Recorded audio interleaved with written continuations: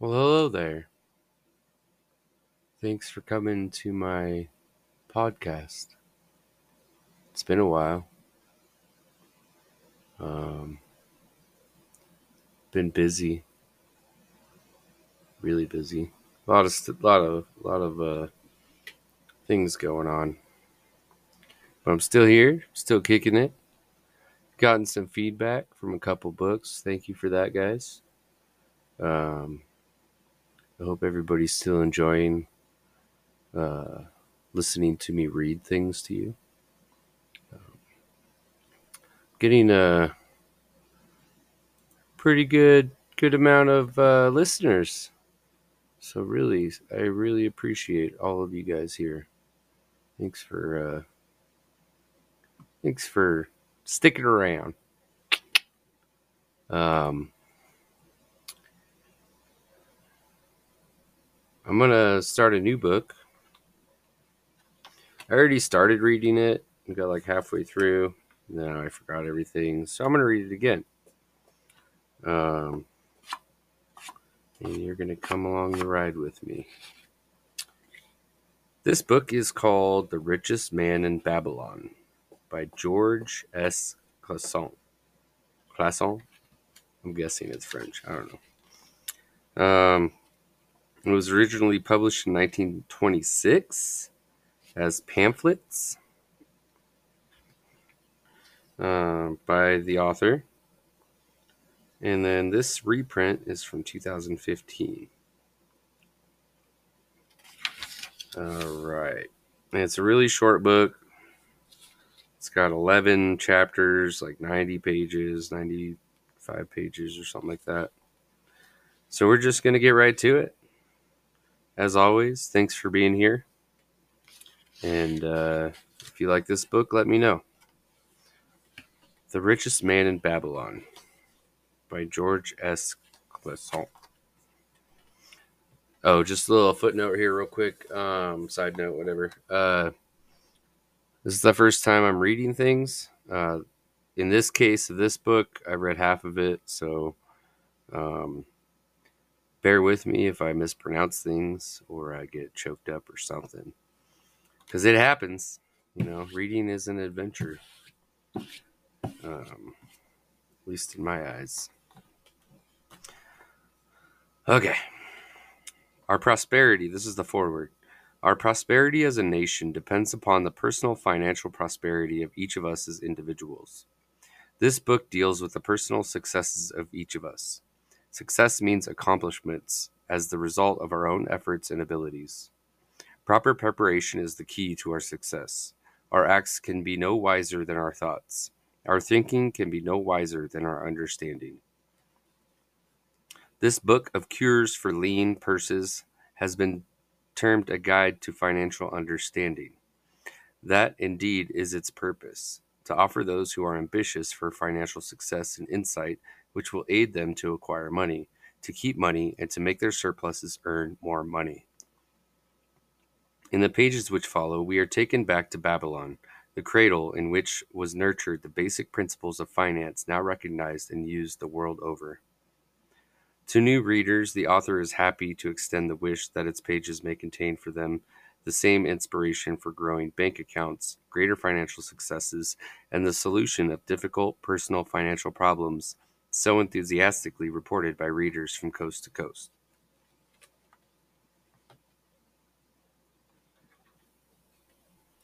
To the business executives who have distributed these tales in such generous quantities to friends, relatives, employees, and associates, the author takes this opportunity to express his gratitude.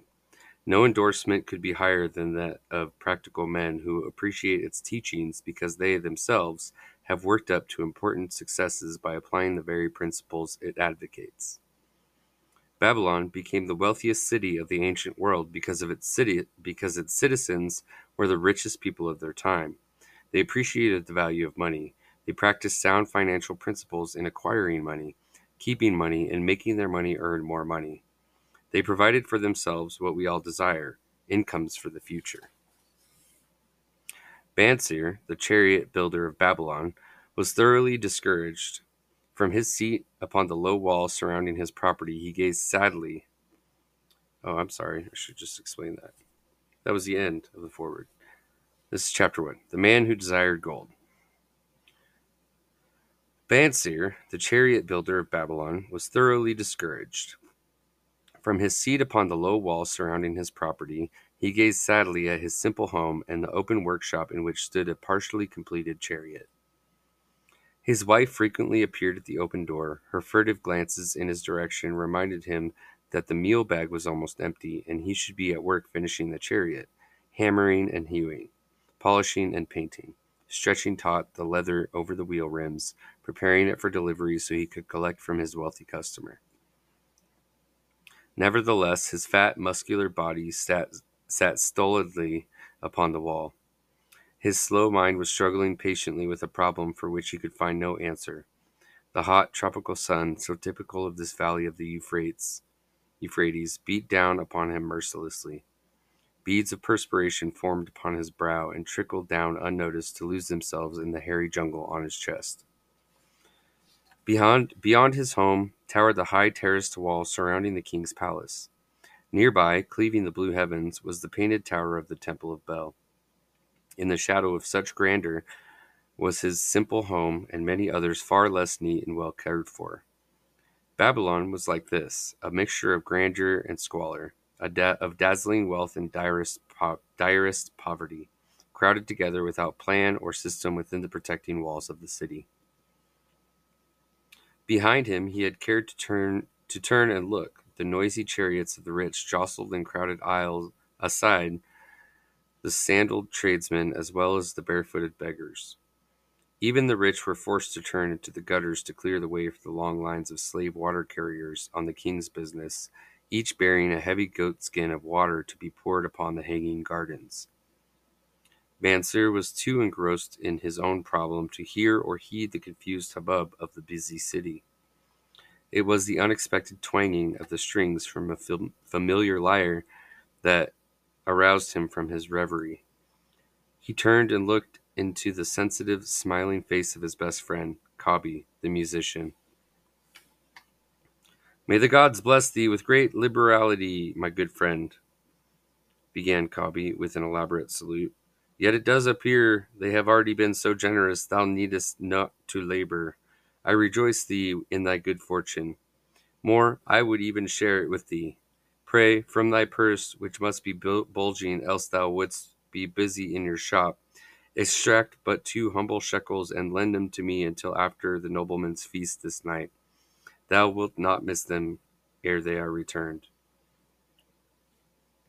"If I did have 2 shekels," Bansir responded gloomily, "to no one could I lend them, not even to you, my best of friends, for they would be my fortune, my entire fortune. No one lends his entire fortune, not even to his best friend." "What?" exclaimed Kabi with genuine surprise. "Thou hast not 1 shekel in thy purse, yet sit like a statue upon a wall? Why not complete that chariot? How else canst thou provide for thy noble appetite? 'Tis not like thee, my friend. Where is thy endless energy? Doth something distress thee? Have the gods brought to thee troubles?" "A torment from the gods it must be," Bansir agreed. "It began with a dream, a senseless dream, in which I thought I was a man of means. From my belt hung a handsome purse, heavy with coins. There were shekels, which I cast with careless freedom to the beggars. There were pieces of silver with which I did buy finery for my wife, and whatever I did desire for myself. There were pieces of gold which made me feel assured of the future, and unafraid to spend the silver. A glorious feeling of contentment was within me. You would not have known me for thy hard-working friend, nor wouldst thou have known my wife, so free from wrinkles was her face and shining with happiness. She was again the smiling maiden of our early married days." "A pleasant dream indeed," commented Kabi. "But why should such pleasant feelings as it aroused turn thee into a glum statue upon the wall?" "Why, indeed? Because when I awoke and remembered how empty was my purse, a feeling of rebellion swept over me. Let us talk it over together, for, as the sailors do say, we ride in the same boat, we two. As youngsters, we went together to the priest to learn wisdom. As young men, we shared each other's pleasures. As grown men, we have always been close friends. We have been contented subjects of our kind. We have been satisfied to work long hours and spend our earnings freely. We have earned much coin in the years that have passed, yet to know the joys that come from wealth, we must dream about them. Bah! Are we more dumb than sheep? We live in the richest city in all the world. The travelers do say none equals it in wealth. About us is much display of wealth, but of it we ourselves have not. After half a lifetime of hard labor, thou, my best of friends, hast an empty purse, and sayest to me, May I borrow such a trifle as 2 shekels until after the nobleman's feast this night? Then what do I reply? Do I say, Here is my purse, its contents I will gladly share? No, I admit that my purse is empty as thine. What is the matter? Why cannot we acquire silver and gold, more than enough for food and robes? Consider also our sons, Bansir continued. Are they not following in the footsteps of their fathers? Need they and their families and their sons' families live all their lives in the midst of such treasures of gold, and yet, like us, be content to banquet upon sour goat's milk and porridge? Never in all the years of our friendship didst thou talk like this before, Bansir. Kabi was puzzled. Never in all those years did I think like this before. From early dawn until darkness stopped me, I have labored to build the finest chariots any man could make, soft-heartedly hoping someday the gods would recognize my worthy deeds and bestow upon me great prosperity. This they have never done. At last I realize this they will never do. Therefore my heart is sad. I wish to be a man of means. I wish to own my own lands and cattle, to have fine robes and coins in my purse. I am willing to work for these things, with all the strength in my back, with all the skill in my hands, with all the cunning in my mind, but I wish my labors to be fairly rewarded. What is the matter with us? Again I ask you, why cannot we have our just share of the good things so plentiful for those who have the gold with which to buy them? Would I know an answer? Kabi replied. No better than thou am I satisfied. My earnings from my lyre are quickly gone. Often I must plan and scheme that my family be not hungry. Also within my breast is a deep longing for lyre large enough that it may truly sing the strains of music that do surge through my mind. With such an instrument I can make music finer than even the king has heard before. Such a lyre thou shouldst have. No man in all Babylon could make it sing more sweetly, could make it sing so sweetly. Not only the king, but the gods themselves would be delighted. But how mayest thou secure it, while we both of us are as poor as the king's slaves? Listen to the bell! Here they come. He pointed to the long column of half-naked, sweating water-bearers plodding laboriously up the narrow street from the river. 5 abreast they marched, each bent under a heavy goatskin of water. A fine figure of a man, he who doth lead them. Kabi indicated the wearer of the bell who marched in front without a load. A prominent man in his own country, 'tis easy to see.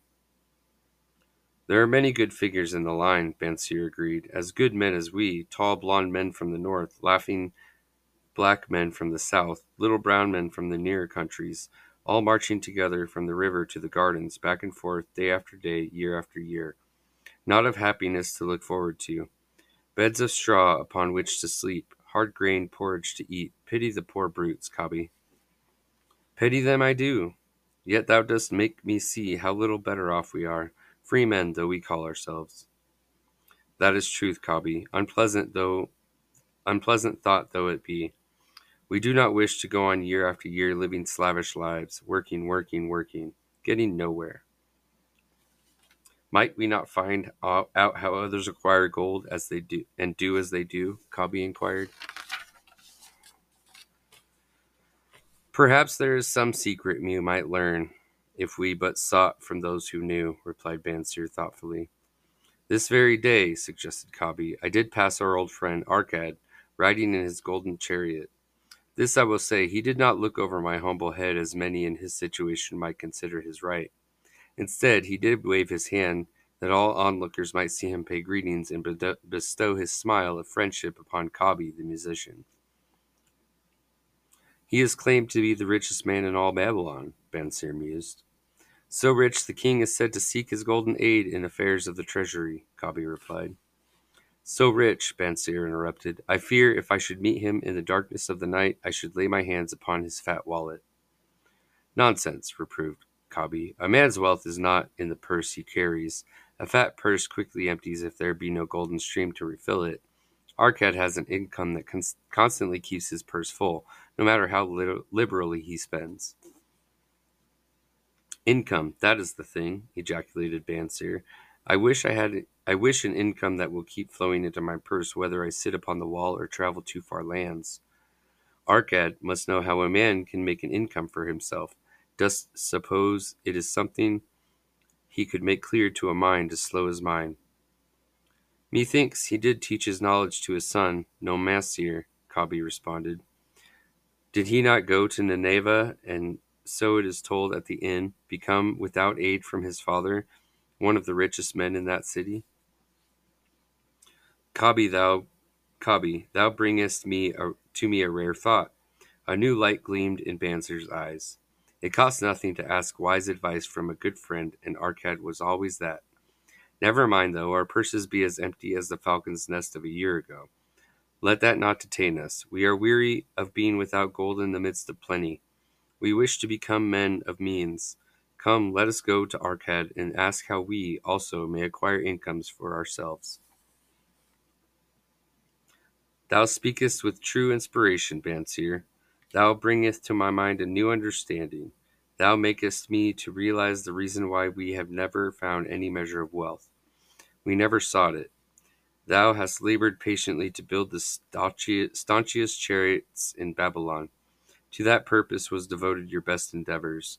Therefore, at it thou didst succeed.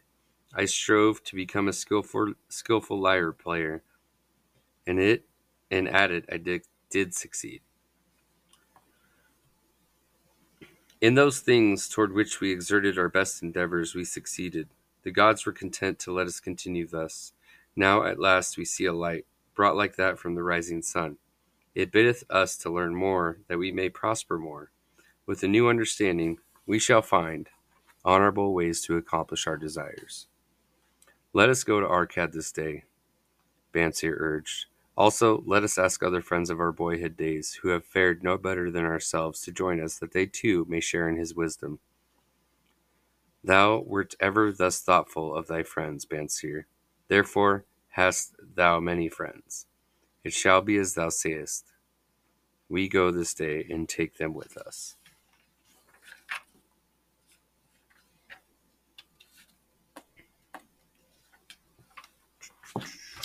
That's chapter 1. Man, not only have I not read in a while out loud,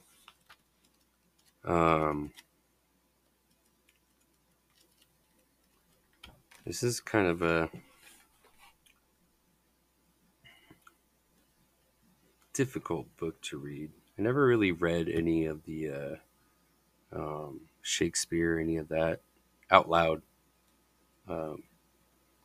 as a younger lad.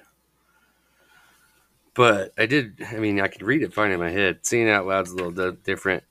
But thanks for bearing with me on that one. Hopefully the next one will be better, which is going to be right after this. So if you want to keep listening to me read this book, just keep listening. And it might be a few days in between every time I post a couple chapters. So I think I'll do a couple chapters or a few chapters or however long I decide to read that night. But I'll separate them into different episodes. So listen to them when you want. Thanks for coming. Bye.